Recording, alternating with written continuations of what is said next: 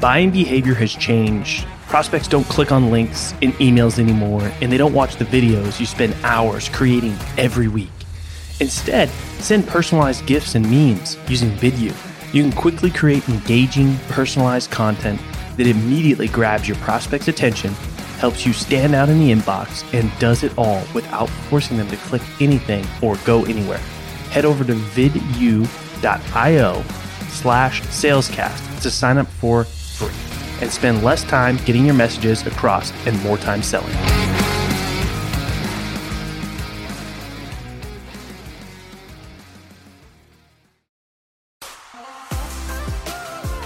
In the world of sales, you either sink, swim, or break through to the next level.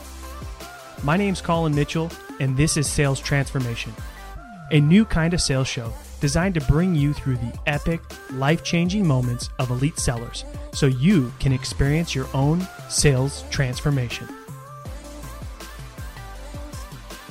All right, welcome to another episode of Sales Transformation. I am very excited for today's guest. I have Karen Kelly. I was actually had the pleasure of going on her podcast before, which was a ton of fun. And now we're going to flip roles here for a minute, and we're going to dig into Karen's story, pull out some learning lessons out of there. If you don't know who Karen is, she's known as a passionate, results-driven sales expert specializing in the art and science of sales. Karen, welcome to the show. How you doing? Awesome. Thanks so much for having me, Colin. Excited to be here. Yeah. I'm very excited to learn a little bit more about your story. So take us back. Like, where did your sales journey begin? Oh, gosh. Get ready. Get a cup of coffee and once upon a time. My sales journey, and I don't like saying that it kind of came by accident like most people, because I'm a very intentional person, but it's a bit of a split. It was a little bit by accident, but when I knew I wanted to do it, then there was strategy behind it. So just if we rewind back a little bit, growing up, my whole life I was pre-med. I was wanted to be a doctor from a very, very young age, and I studied, biology and biochemistry and everything, medicine. And I remember, my dad was in sales. He got into sales. He was in service and support, and then he moved into sales at around 40. He worked with HP. And I remember in third year university, I got a call, and he said, "I won this President's Club again, and your mom doesn't want to go with me. Do you want to go to the Cayman Islands or the Virgin Islands?" Oh, wow. And it was almost like a burden. He's like, "Oh, I won this thing again." And I'm like, "Oh, poor you."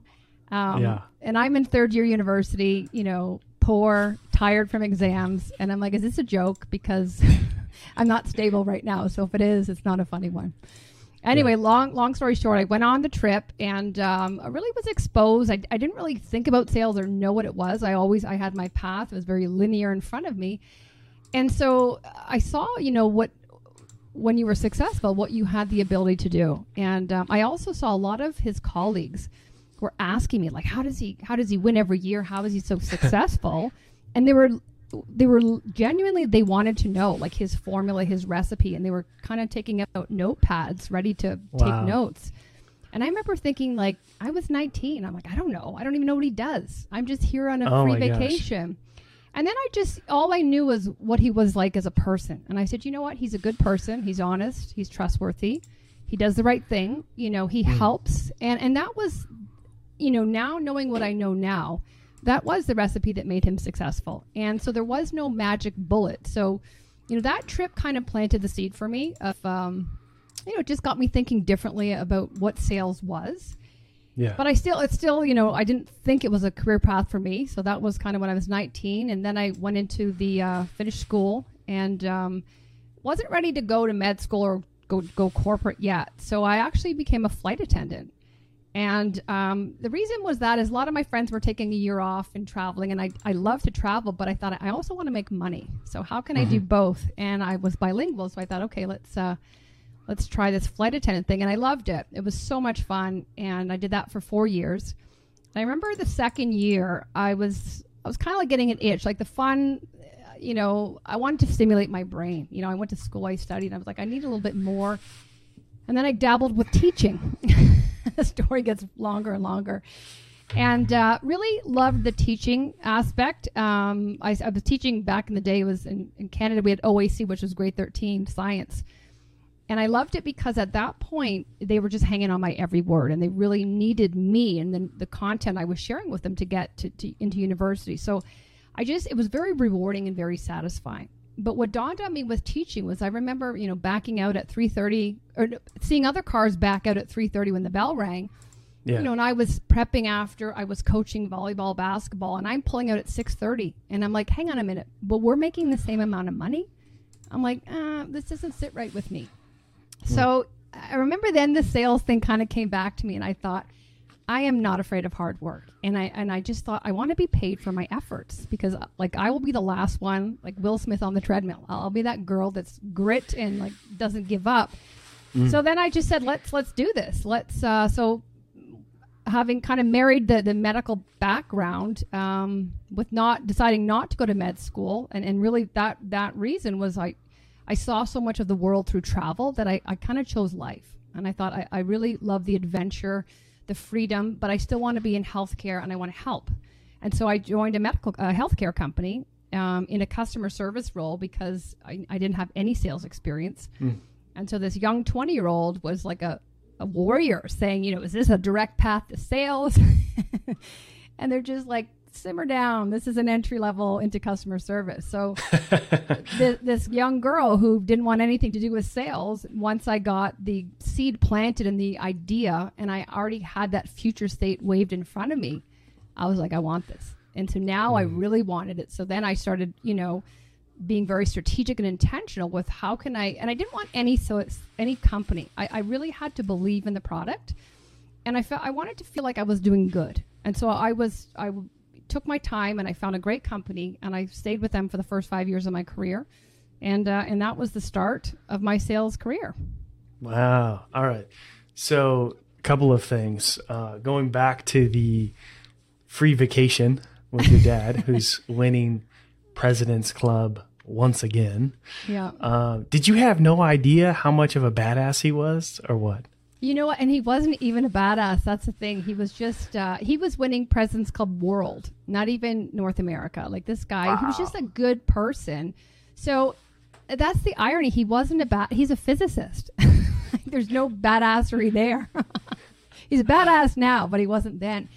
And so I just remember thinking, I was intrigued. I was like, a lot of people want what he has, but there was no silver bullet. Like then I was like, what is it he have? And he just, honestly, he was a good person and he did the right thing. And that's kind of the boring answer.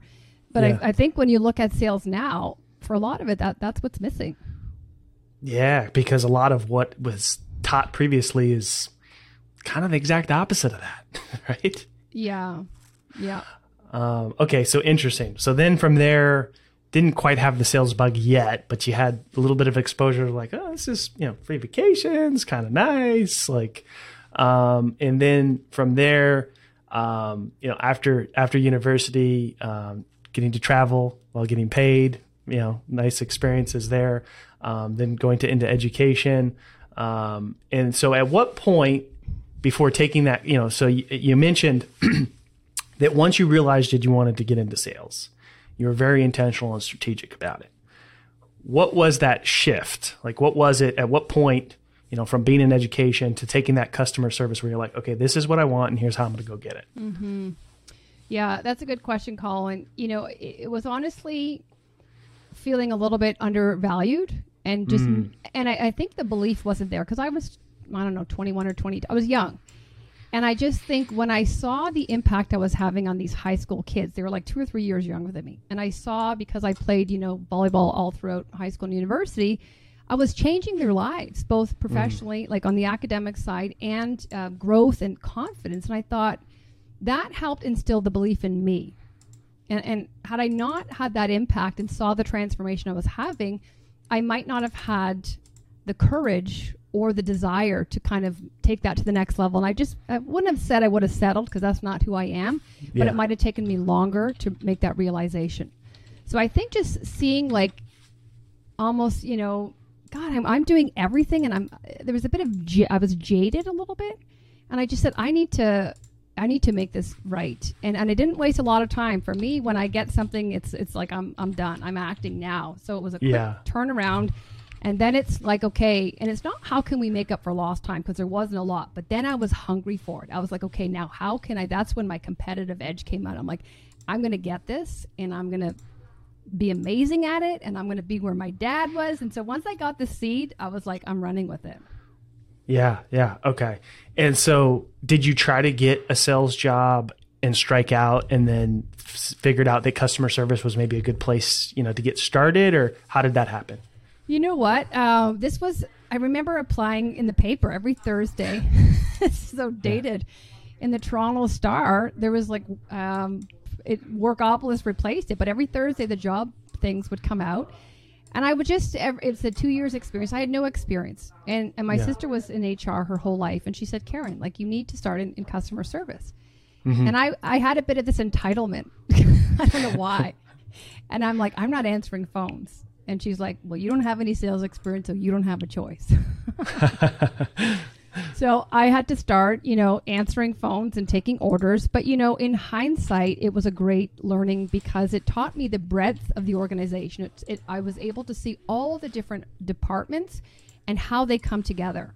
So I remember when I did get into sales, I had all those internal relations built. So, when they hired someone externally, that onboarding, that navigating the internal complexities, I was way ahead of them because I was like, oh yeah, I just called Jan. She's in there. Oh, she's off because it's her son's, confirmation today. I'll do it. So I hit the ground running because of that training. Yeah. So, it's kind of like be careful what you wish for, because it was so eye-opening. And I did it. I didn't love it, but I knew it was a stepping stone. And I really tried to embrace the learning in it and say, well, how can this prepare me for where I'm going to be? It's not forever, but how can I use this to my advantage? Yeah. Okay. And then you say you spent 5 years there. What did you do throughout those 5 years? Well, so it was 14 months in customer service. So when I joined, I remember saying, like, is there a direct path to sales? And I remember everyone just kind of creating this really unattainable, high up, like nobody can enter behind this curtain, which was sales. It was like this dark room. Yeah. And I was like, well, now I really want in it. And they're like, you definitely have to be in the role minimum 2 years, and it's not for everybody, and we don't. And I just thought they're probably doing that to weed people out and to see who really is hungry for it and will, stick to the process. And I remember doing everything. And I worked with the account managers. I did projects. I went to trade shows. So I got in 14 months. And I just said, 2 years, whatever, I'm in. And then I closed the largest deal the company had ever had in 2005. Wow. And I just thought, you know what? Here I am. Look out. And the lesson there is, don't let anyone, crush you or say no. Because so many people that don't have that belief would just stay there, go back to their desk and wait out the other 8 months. And I'm like, you fueled me. You made me want it harder, and I will just show you. And I just left no rock unturned. I made it impossible for them to say no to me. And that never left me. That desire to always push myself, that's why I had a great and very successful career. Where do you, cause it's very interesting. I'm intrigued by this for a number of reasons, right? But yeah, I mean, somebody tell you can't do it just gives you the feel that you need to go do it and, show them, right, what you're made of. Where does that come from for you? It seems like you kind of were built with a lot of determination, based on, kind of what I've learned so far about your story. Where does that drive, where does that determination come from? Colin, I would say, I wanted four girls. And so it was kind of like fight for everything, whether it's your last meal or not to be made fun of at the dinner table. But I just, we grew up, not a lot.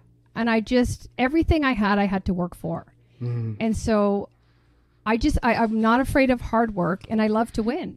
But a lot of people would say, well, what are the odds of winning? And I'm like, who cares? Just put yourself in there and give it your all. Like, just leave nothing on the table. And part of that also, I ran competitively. And I can definitely say there was a correlation between leaving no gas in the tank. And I know we talked about our marathon running days and just how that spilled out to life. And I just thought, I'm okay losing, but don't deny me my chance to bat. Yeah. And that's what bothers me when I don't get a chance to show and to really work for it and get that competitive edge out. It's just unjust. It's like everyone deserves a chance. So when I got it, I'm like, look out. And if I didn't get it, that's okay. I would learn. My ego would definitely take a hit round 1, but round 2, I was like, I'm in. Like I've learned, I took the learnings, I put it back, and I would get it maybe round 2 or 3. And as you're doing that, you're continually adding and building, but you're also really getting in tune and becoming more self-aware as when do I have it? What situations am I kind of failing in and why? And I remember leaning into that and going like, am I holding myself back? And oftentimes it was, you'd get in your own head and maybe it was a belief thing, or maybe you were up against, and this is both in life and in business. And the older I got, I just realized to let that go. I can't control that, and all I can control is me. And that there's that fire. I'm responsible for my own fire, and I have a real intrinsic fight in me that there's a warrior, whether it's a mom now, a business owner, but I will go down fighting. I love that. I think the biggest thing there, right? And this is such I'd say important skill if you want to be like an elite seller, right? Is not being scared to fail, because if you're scared to fail, you don't get your at bat, or you never take your shot, or, and if people that can get over that are willing to test and experiment and push themselves further than they thought possible, which can lead to, very successful results in whatever it is you're doing, in your role. Yeah, I completely agree with that. And I think, I'm more willing to fail now as an entrepreneur and a business owner. That I don't think if or when it's not if, it's when, but it's part of it. And if you're not willing to fail, then you can cross off your willingness to succeed as well, because it's all part of it, right? Yeah. And I think sometimes people, just that language and the word failure, they attach it to their self-worth or who they are. And I'm like, that's just part of it. And that's just feedback saying, hey, good effort, maybe early, maybe the timing's wrong, or maybe the customer's wrong, whatever it is. But maybe keep that in your back pocket and play it later. But it's just not for right now. So I just think get the ego out. That's ego, right? And it's just like, I say thanks. Thanks for, making me aware and doing a course correct. And now I'll know different for next time. Yeah, it could be tough for sellers, right? Because, okay, so, you don't get the results you're looking for. You don't win the deal, whatever the case is. Maybe there's some things to learn there. But there's also the possibility that you could have absolutely done everything right and the best. In the best way, and you still don't win. Yeah.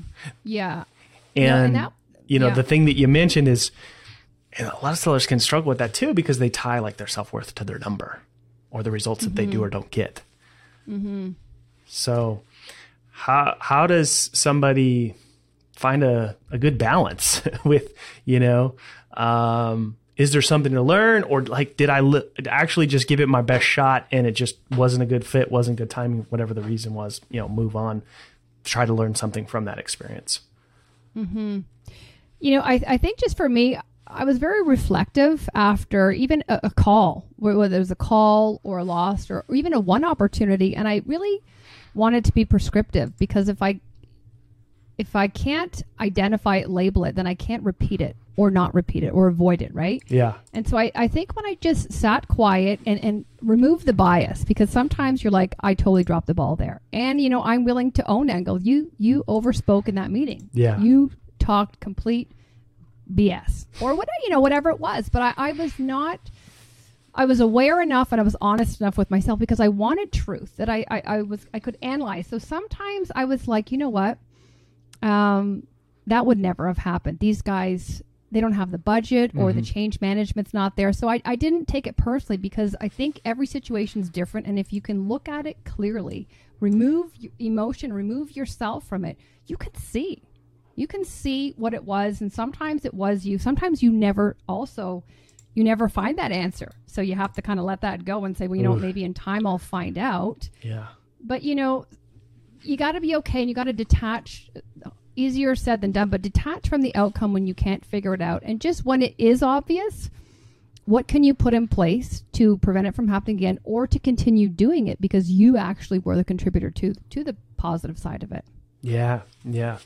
I think that what I'm hearing you say, a lot of the, successes that you've had, through your journey have been contributed to seeking to get better, not being, scared to fail, but also having that level of self-awareness and willingness to be reflective, which can be uncomfortable for a lot of sellers. They don't want to look at why we didn't lose that deal because, they're not, willing to sort of face it. Mm-hmm. Yeah. And I wasn't always like that. I got to say, earlier in my career, even getting feedback, I was cringing, right? But, everybody says they love feedback until they get some feedback that hurts, right? Totally. I mean, even now, you ask for the evaluations, you're like, but it truly is the only way to get better. So definitely in my career, I didn't have, as polished a muscle in the reflective phase, but as I continued, I definitely wanted to get better all the time. And it was just against myself. I just always wanted to be constantly improving, and I think when I studied Lean Six Sigma, and that's what it is. It's continuous improvement, right? And that's the model I adopted for myself. I just never wanted to stop growing or learning. Yeah. I think anytime, any seller thinks they've got it all figured out, they're in big trouble, right? I mean, I see it all the time. Sellers that think they, have figured it out and have nothing to learn. Yeah, well, it's just a fixed mindset, right? And it just doesn't serve you. Yeah. Okay, so tell me a little bit, after, spending time there, when did you eventually start your business? I started my business around 4 years ago. Okay. And the idea came to me on maternity leave, my first mat leave, where you're supposed to, enjoy being a mom and take things slowly because it's nothing slow about it. But I remember reading a book. It was called Mom Shift. Uh-huh. And the seed was just planted. It was definitely timing, but something changes in you. When I became a mom, it changed in me anyways. And I had that kind of warrior. It's like, what can I do now? How can the sense of purpose became very, top of mind for me. It's like, I now have a legacy. Like, I have a kid. What am I going to do differently that's going to make them proud of me and just see myself in a different light? And so I started having, just building content. I didn't even know what I was going to do. I started writing content, writing modules. Obviously, all I knew was sales. And then I guess 3 or 4 years later, I pulled the pin and I just went on my own and never looked back. Wow. Such an interesting way to get started, right? I feel like content is something people wait too long to get started with, and I don't know why. I mean, I had 20 years of stuff built up inside me. That's all I knew. And I think what held me back, or what maybe didn't allow me to come to the realization of what I wanted to do, was when you look at, a hard skill, like my mom was a nurse, my sister was an engineer, they identified it. People would be like, what are you? And I'm like, oh, I don't know. I'm a salesperson. Like, I didn't have any real something to hang my, put my flag in the ground. But people, would always fly me in to do presentations. And if they were losing a deal, they'd fly me in. And I'm just like, I was kind of the closer, the Hail Mary. Mm-hmm. And I remember thinking, why are you, like, why can't they do it? Like, why are you, this is their job. Why are you, like, I'll do it. But, like, I don't understand why. And I guess I was a little naive and, and then I thought, well, maybe I could turn this into a business. People are actually coming to me. They're seeking this. So there's a gap. But because it was so second nature to me, I was kind of like, you don't want it. You don't know how to, you don't want to. Why? I don't understand. I eat, breathe, and sleep, but that's all I know. So then I thought, okay, let's turn this into a business. Okay. And so tell me a little bit more about the business. Like, what, type of work do you guys do? The clients that you work with, what are they typically struggling with? And what do the results sort of look like after doing some work together? Sure. So, I worked B2B my whole life, and I really enterprise sale, committees, long sales cycle, 18 to 24 months. And it was very strategic. And I can probably say on one hand how often I received sales training and sales coaching. I didn't get any of it. Wow. So I really self-developed myself because of that desire to always get better. And I think what I see in companies is they often mistake product training for sales training. And it's just, and that's all I received. And I'm like, well, where's the positioning? And this is great, but like, what problem are we solving? And these kind of questions never came up. And so, now what we do is we work with, B2B. A lot of our customers are tech, but we do, fintech, we do pharma, healthcare, we do pretty much enterprise complex selling. And they come to us for various reasons. But the common theme is that when you look at flow, they come to me where the choke is or where they're stopped. And they're like, this is the problem. Yeah. And, when you really kind of take that prescriptive lens, that's the symptom. And it's like, let's just back it up 2 or 3 stages. And you're like, this is the problem. Or this is a possible problem. And, this is why. So you start asking them the questions. And then we really look at process. So, what are you following? And that's kind of where we start is, do you have a dedicated, repeatable process that everyone's following? And most often they don't. And now they haven't modified it to, reflect the current environment we're working in. So it's like, well, how? You can't just retrofit and say, well, now it's virtual. And it's like, you got to build it from the ground up based on how your buyers are buying. Where are they finding? Where are they meeting you? So I think it's like a house. It's like, you can't just retrofit it. You got to start from the ground up with your buyer in mind. So a lot of what we do starts at that, defining your buyer's journey and then really aligning their sales process with it based on what they're doing, but also based on the gaps that were existing that we found before, and saying, well, we can't continue to do that. Let's redefine it. Let's get your team involved, but also understanding some background as to why was that happening? Like, why were people skipping the step? Why were they deviating?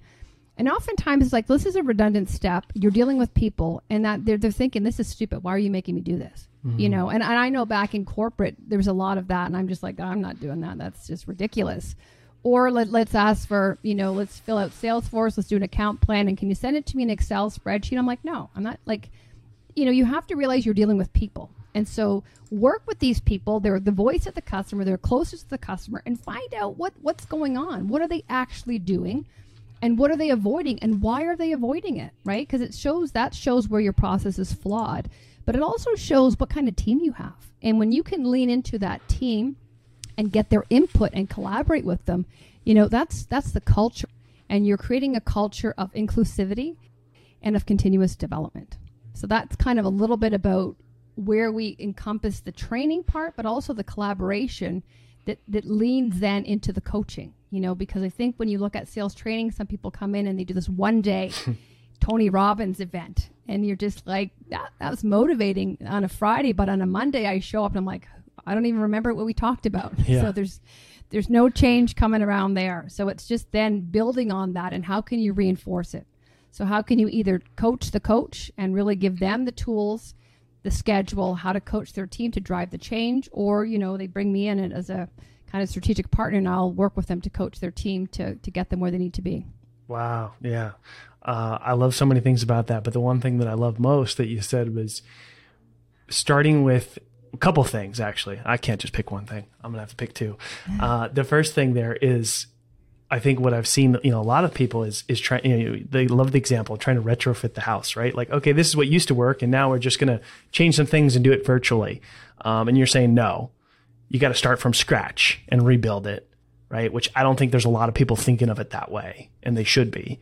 And then the second part is mapping out the buyer's journeys, right? And that could be different for different personas, potentially a little bit. And then building the sales process around that. So many sales organizations get stuck around trying to make the buyer's journey map to their sales process. Mm-hmm. Yeah, and they won't. They're not going to follow you. You got to follow them, right? And the way they buy is different. And 92% of them would prefer virtual than face-to-face. Yeah. So what are they doing? Where are they going? How are they doing it? And it's a new way of thinking, right? Because so much of what has been or was or still is to this day taught in sales is the exact opposite of that, right? You're supposed to persuade people and get them to, do these certain things, and it goes against that, right? So I think it's a lot of people are like, wait, I've been being told to do things a certain way for my entire sales career, and you're telling me that it's wrong and I need to do it totally different.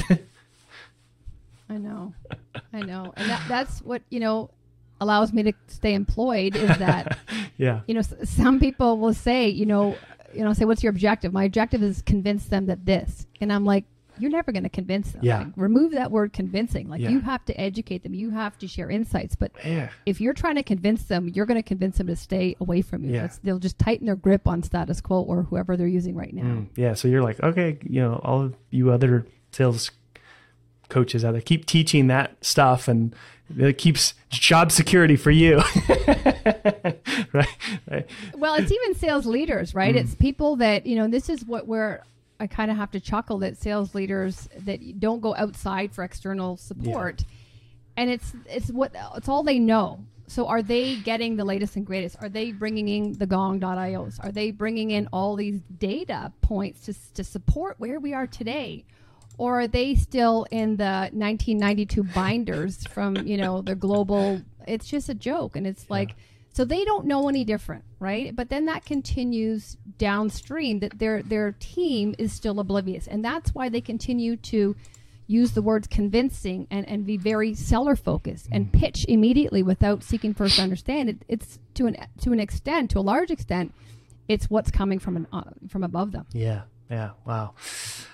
Well, this has been a lot of fun. Thanks so much for coming on the show. Any final thoughts, and then where can people that want to get into your world?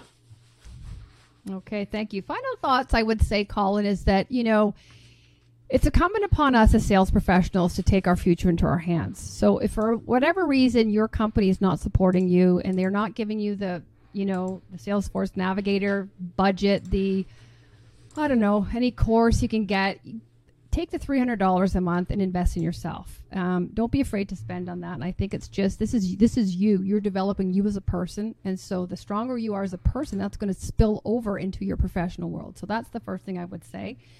And the second thing is just, I think a lot of people start at the behavioral level. They start like, I'm going to do this, especially in a new year, I'm going to start changing this. Back it up and start with the belief, because the behavior level is going to be short-lived, because willpower will only take you so far. Really look inward and say, what is there a bit of self-sabotage going on? Do I believe in myself and my abilities? And that belief will influence the behaviors, and that will drive the results. So I would just say, really believe in yourself. And if you don't, lean into what's holding you back. Whether you can get that awareness on yourself, you can talk to a friend, a mentor, but a lot of the behavior stops because the belief's missing. And where can you find me? You can find me on LinkedIn. You can, K2 Perform is the website. I also host the K2 Sales podcast. So everything kind of K2, you can find me. Great. We will drop the links there in the show notes for everybody to check out the podcast, LinkedIn, your website, all that good stuff. Thanks again for coming on the show. If you enjoyed today's episode, please write us a review, share the show with your friends. It really does help us out. And I'm always listening for your feedback. You can go to salestransformation.fm, drop me a voice DM, and I will get back to you. Hey, you stuck around. That tells me you're serious about your own sales transformation. If you're tired of doing things the old way and want to get started in your journey with other people on the same path, head over to salescast.community and crush your numbers on your leaderboard. Yeah, it's free, salescast.community. Send me a DM with your best pitch and mention this ad, and I might even give you free access to our best templates.